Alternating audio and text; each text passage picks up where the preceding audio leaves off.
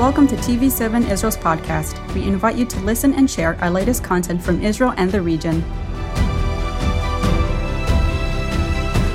Shalom. This is Middle East Review TV7. Another month has passed, another month of turbulence around the world, especially here in the Middle East. And what a month has it been here for the Middle East. First and foremost, a new government in Israel after 12 years, successive years of Benjamin Netanyahu at the helm as the Prime Minister of Israel. We have a new Prime Minister and a new government. We will find out with my colleague and friend, Eran Lerman, if there will be any changes or what does it bode for the Middle East, for Iran, Palestinians. Also, this month we have seen, actually last week, a new president which will get into his office August 8th in Iran. The butcher from Tehran, Raisi, is the new radical of radicals, very extreme, anti-Western, anti-Judeo-Christian heritage, a very dangerous man. He is the new president of Iran. We'll see what that means for all of us in the Middle East and beyond. And then we saw this past month also the first visit of Joe Biden, President Biden, outside of the United States. His first one was to Europe to bolster the relationship and also the position of NATO and Europe vis-a-vis Russia, vis-a-vis China. Very interesting. He met Putin. He also met Erdogan, and we will find out what happened in this meeting as well. Another thing which we will discuss today is the the contacts for new understandings between Israel and the Hamas following the campaign of Guardian of the Swords, and we'll see if we are coming across any solutions that may help to calm down the situation in Israel's southern border and in Gaza. And the last thing, if we have time, we will try to find out what has happened in the Hashemite kingdom of Jordan in this past 3 months. In any case, Eran, welcome and great to see you again. Please, what is your take about the new government in Israel? What should we expect? What should the Palestinians? What should the Iranians? Putin, Biden? Quite frankly, the foreign policy agenda of Bennett and Lapid, who jointly guide this new, very unusual coalition that extends from the left, almost I would say the hard left of Israeli politics, including a non-Zionist Arab party, which is actually right-wing on certain things, but also outside the Zionist spectrum, all the way to very right-wing, all GLBT. Yes, this is what they broke with their other Arab partners over. So they are a conservative Islamist party. Some people are saying that we are now copying the Jordanian model. We are bringing elements of the Muslim Brotherhood into the embrace of politics where they would be modified by their experience. We shall see if this works. But beyond that, it extends all the way to a party that was to the right of Likud, or perhaps even more than one party. Both the leaders, Bennett in his party, a small party, which somehow was, nevertheless, did not hinder him from attaining the prime ministership for the next 2 years. But also Gideon Saar, and for many years a Likud mainstay, broke with Netanyahu. He's not the first one for whom this has happened. Also to the right of Netanyahu on many matters. So this is not a left-wing government, but it is a more pragmatist government, and it doesn't carry the baggage. Pragmatist Iran by the virtue of it being so diverse, left and right together. And center. But could that bring into a stalemate or paralysis, certainly when it comes to the Palestinian conflict? Iran, I would assume that there is a consensus in Israel that Iran must never have the bomb. Not just in Israel. Not just in Israel, but I mean in this government. They don't differ. on the Iranian question. The music is the same music. The substance is also the same. However, in terms of how do you deal with the American administration, do you position yourself deliberately, knowingly, as Prime Minister Netanyahu did, in an adversarial position, which, whether it is right or not, he may have been acting as he saw the interests of Israel require him to act. But nevertheless, the perception in Washington was that he was playing partisan politics. This government at least comes in without that baggage. Mm-hmm. It can speak to the Republicans, it can speak to the Democrats. It does not speak from a position of entanglement in American politics.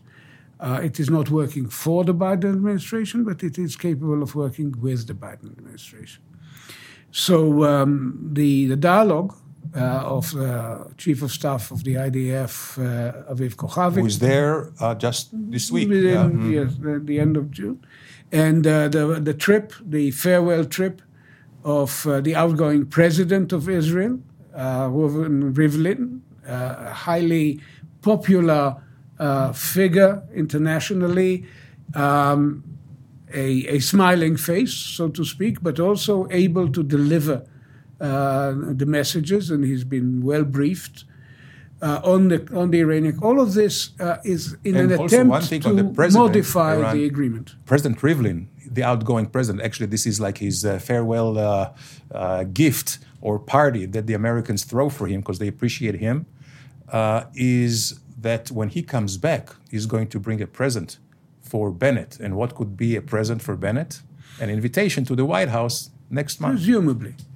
The Americans are going ahead with an agreement. They have not been deterred by the election of Raisi, despite the ugly history of this individual. At the same time, the language that came out of Cornwall, G7, and even from Villa-Lagrange, the Putin summit with Biden, was quite specific. The United States remains committed to ensuring that Iran will never have the bomb. So we have the same goal. We are advancing towards that goal on two different paths that do not, I believe, do not necessarily contradict. A diplomatic effort, but a diplomatic effort aimed at retaining some leverage on Iran even after an agreement is reached, so that there will be another stage down the road. And Israel must retain its freedom of action, including military action, because that actually complements the future diplomatic game. Speaking of freedom of action in Israel and keeping Israel's sovereignty, I would say, to take actions to defend itself, was quite an interesting attack, so they claim, the Iranians, of a very important facility producing high-level centrifuges that was attacked by a drone, by an attack drone. Evidently, there was some damage. I guess there's some damage assessment at this point, if this was serious or not.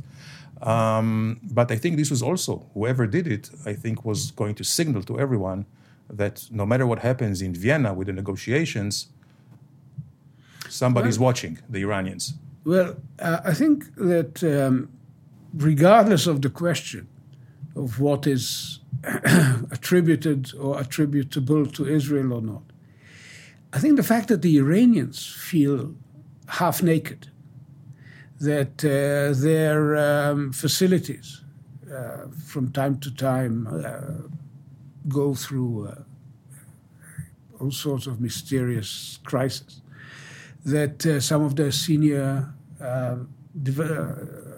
scientists and weapon experts have met with incidents of this sort or the other. I think that actually is in itself a reminder that they cannot go and establish some kind of secret program behind the scenes if this is the level of penetration intelligence penetration that they are now exposed to. So this in itself plays a deterrent role and enhances the likelihood of a better agreement if the West will make up its mind to insist on what is absolutely vital, not only to Israel, but to the region and to international stability. Absolutely. And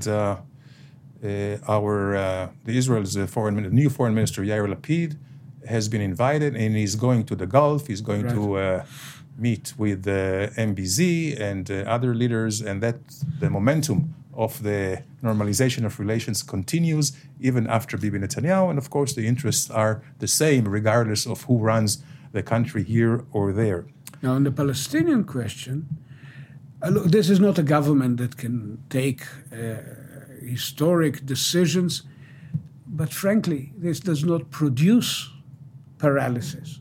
There is paralysis. There's nothing happening in the Israeli-Palestinian negotiations since Mahmoud Abbas promised Obama in March 2014, that's more than 7 years ago, he promised him a response to the Kerry initiative and never came back, never offered a Palestinian vision. And what was the stick or the stumbling stone for the Palestinians? Recognizing Israel as a Jewish state, something which is so simple, which is so deep, which should be so. To be even more precise, I prefer to put it in language which is more related to, let's say, the discourse on rights. They refuse to recognize Israel as the embodiment of the right of the Jewish people to self-determination. That's longer, but more precise. Because say Jewish state, in what sense? What does it mean? Is it religiously Jewish or ethnically Jewish or whatever? We are talking about a people. Right. And every time we have a conversation, my Palestinian friend says, but the Jews are a religion. And my answer is, Yehudi Adin, wal Yahud, Sha'b. People. Judaism is a religion, but it is the religion of a people. Absolutely. Well, it's right. They cannot take the Jewish DNA from the Jewish state, no matter what they do. It's just they're trying just to, ignore reality, ignore history. It's quite they legitimize the Zionist project. Right, exactly. And but you're talking about, in diplomacy, we know, and in the relations between countries, there is reciprocity. Israel, through the Oslo Accords, has recognized the right of the Palestinians for self-determination. They did not reciprocate. They did not do in kind. And the fact that they do not want to recognize Israel's as a Jewish state, which is how we determine ourselves, and this is our right to do that. For 4,000 years we have been doing it. So for them not to do it, that goes again to the point that maybe they are not serious. Maybe there is no partner. They do not want really a peace which will bring down all the walls between the peoples, which will bring about peaceful coexistence and historic relations. No, they want a piece of paper upon which they can really destroy the state of Israel. So more than they want to build a state of their own, which has never existed in history, they want to destroy the Jewish state. This is probably something that still needs to be explained clearly to some of our friends in the West. But given that this is the situation, and in addition you have a leader who's serving the 14th year of a 4-year term with serious questions of corruption and repression attached to his governance in Ramallah, nothing compared to the corruption and destruction and repression in Gaza, but bad enough. The one thing this government can do and will do is work on practical matters to make the lives of Palestinians better. Even that can run into snags because of this exaggerated Palestinian sense of grievance. This happened over the vaccinations, that Israel was willing to provide to the Palestinian Authority, but they were about to the end of June. They had dates. They could have been used before it, but the Palestinians immediately jumped on a technicality. It's a complicated relationship, but at the end of the day, this government will be, I believe, will be taking steps on this front, in coordination with the American administration, and above all, in coordination with our key neighbors, the Egyptians, who are working very hard to stabilize the situation in Gaza, and the Jordanians, who have a vested interest in stability in the West Bank. So basically, Iran, you don't see much difference in Israel's policy since the constant interests, prevail. So with Iran, I don't think there is any daylight between this government and the former government. On the Palestinians, probably also there is not much you can do because their lack of partner on the other side. So what can be different is really maybe the style or intimacy of relations with the Biden administration. That's a very important element. I think the Biden administration is aware of the fragility of this government, and therefore they are likely to understand that there's only so much traffic that it will bear on the larger issues that are the matter of principle, like the two-state solution. But when it comes to more practical matters, this will be a government that will work more closely with the administration.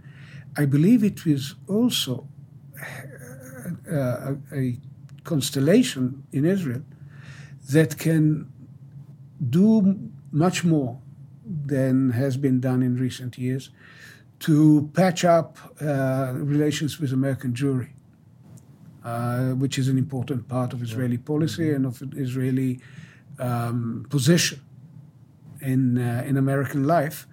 There have been serious differences over, for example, the legitimacy of the non-Orthodox denominations of American Jewry. The previous government has alienated elements of that historically have been committed to Israel. The basic points, basic lines, guidance of the new government includes a commitment to an effort in this direction. A man with an extensive experience of working with American Jewry has been appointed Minister for Diaspora Affairs. Nachman Shai, our legendary IDF spokesman during the War of 91, but later the director in Israel of what used to be called UJC, now it's called Jaffna. And this relationship, I think, is as important as any, not only for the Jewish people's coherence, but also for Israel's national So security. we definitely can expect strengthening the relationship, better understandings, and less friction, I would say. Less friction. I should hope. Absolutely. So as long as we stay on the Palestinian issue, let's pivot a little bit from Ramallah to Gaza. And again, following the campaign, after 4,600 missiles launched by Hamas over Israel, ceasefire was achieved, and the Hamas people have expected already by now to count the money coming from Qatar and more relief on the ground and in the sea for them to be able to go much farther into the economic waters of Israel to fish, for their fishermen. This has not happened because there are no understandings whatsoever. It seems like the negotiations or the talks through the Egyptians is very tough. What can we expect maybe in Cairo next week? Because right now I understand that there is no contacts whatsoever. Well, one of the key issues, which has been a matter of contention for years now, is the Israeli demand to retrieve the bodies of an officer and a soldier who were killed, and most of the remains, if I may say so, are in the hands of Hamas. We know enough to be sure that they are not alive, but the families expect the bodies to be brought back to burial in an honorable fashion. There are also two mentally unbalanced individs, one Bedouin and one young Israeli of Ethiopian origin, who crossed over into Gaza of their own volition. But they are held by Hamas as hostages in a manner that basically defies all human norms, and they are seeking in return for their release. They are seeking the release from Israeli jails of hundreds, maybe more, people who have been convicted of terrorist crimes. So this is a stumbling block. Because the position of the families vis-a-vis the Israeli government generates a very strong sentiment of support among Israelis. We saw this with Corporal Gilad Shalit, who was abducted and taken into Gaza. But it's still also relevant in the case of Avera Mengistu, for example, and the two bodies, Goldin and Shaul. Oron Shaul and Hadar Goldin. And unless there's a breakthrough there, I fail to see how we can move to the next stage in which Israel is willing to offer quite extensive concessions that would make life in Gaza more livable, more easily livable, more productive. There have been some small measures, exports of Gaza agricultural goods, exports to Israel of textiles, etc. There are some measures that already are being taken. Of course, vaccinations are going in.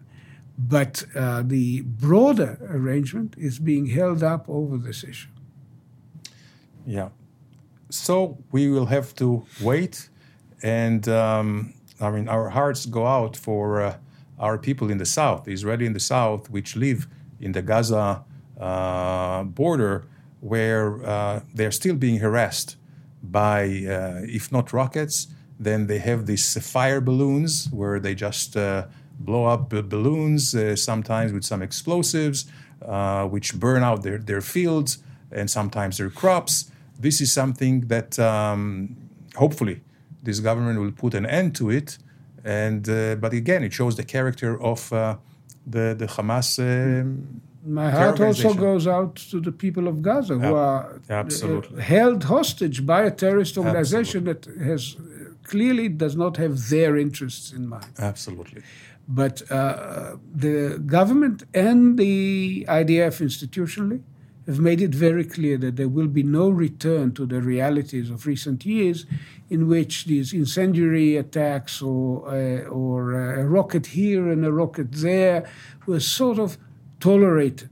And there was a sense among people who live near Gaza that the Israel at large, the happy, boisterous life of Tel Aviv and the political business of Jerusalem go on while they are suffering. I think this is a legitimate grievance and needs to be answered with a firm re-establishment of deterrence. Yeah. And this was the goal of the campaign itself in May, and this remains the goal of the IDF. Well, Eran, let me go back, with your permission, to the issue of Iran, which I think, again, looms very, very large over the entire globe, unfortunately, because security and stability, prosperity of the entire world is pretty much dependent how the Vienna or how the agreement, if there is an agreement with Iran, will conclude. There are Western intelligence services that are in their assessment after Raisi's, the butcher from Tehran, election as president, they said there are three different scenarios. One is that the Iranians would try to sign the agreement before he gets into office, so he doesn't have to contend with that because he was against the agreement, and he would take it as a fait accompli and take it over. One scenario. The second one is that maybe the Iranians are waiting for Raisi to be installed in office, and then he will sign so he can get the credit for it among the Iranian people, once the sanctions are lifted. And then there is the third one, which I believe is the most dangerous, where the Iranians are going to just play and procrastinate. And as they procrastinate and put more hurdles on the negotiations, they continue and run with their program so they can get more leverage once they have a critical mass of uranium, and they can get a much better deal vis-a-vis the Power 5. I would say that this is a very plausible, or not certain, but a plausible explanation of what we are seeing, which is why I keep on saying that diplomacy cannot succeed unless it is backed by a credible military threat, preferably internationally, but if necessary, Israeli. That's a very, very important point. In June, we marked the 40th anniversary of the Begin Doctrine. The international community reacted violently when Israel destroyed the Osirak reactor in Baghdad. 1981. In 1981. It was within 10 years, everyone recognized the wisdom of that action. When Saddam Hussein conquered Kuwait, and the international community could respond because he could not deter it through possession of a nuclear military capability. So, and then came, of course, in 2007, the operation in Syria, which was not officially acknowledged until 2018. But the Begin Doctrine is alive and well and validated by history. Thank you, Ran. Very good point. And I really wanted to discuss Turkey and the meeting between Biden and Erdogan, but I'm not sure we have time at this show. We have had so many issues in the last month to discuss, very important issues. And we did not have time to discuss Jordan. But I don't mind so much not discussing that, because Jordan is a timeless issue. It will still be important next time. And it will be important next time. The strategic relations, Israel and Jordan, are a linchpin for calm in the Middle East. True enough.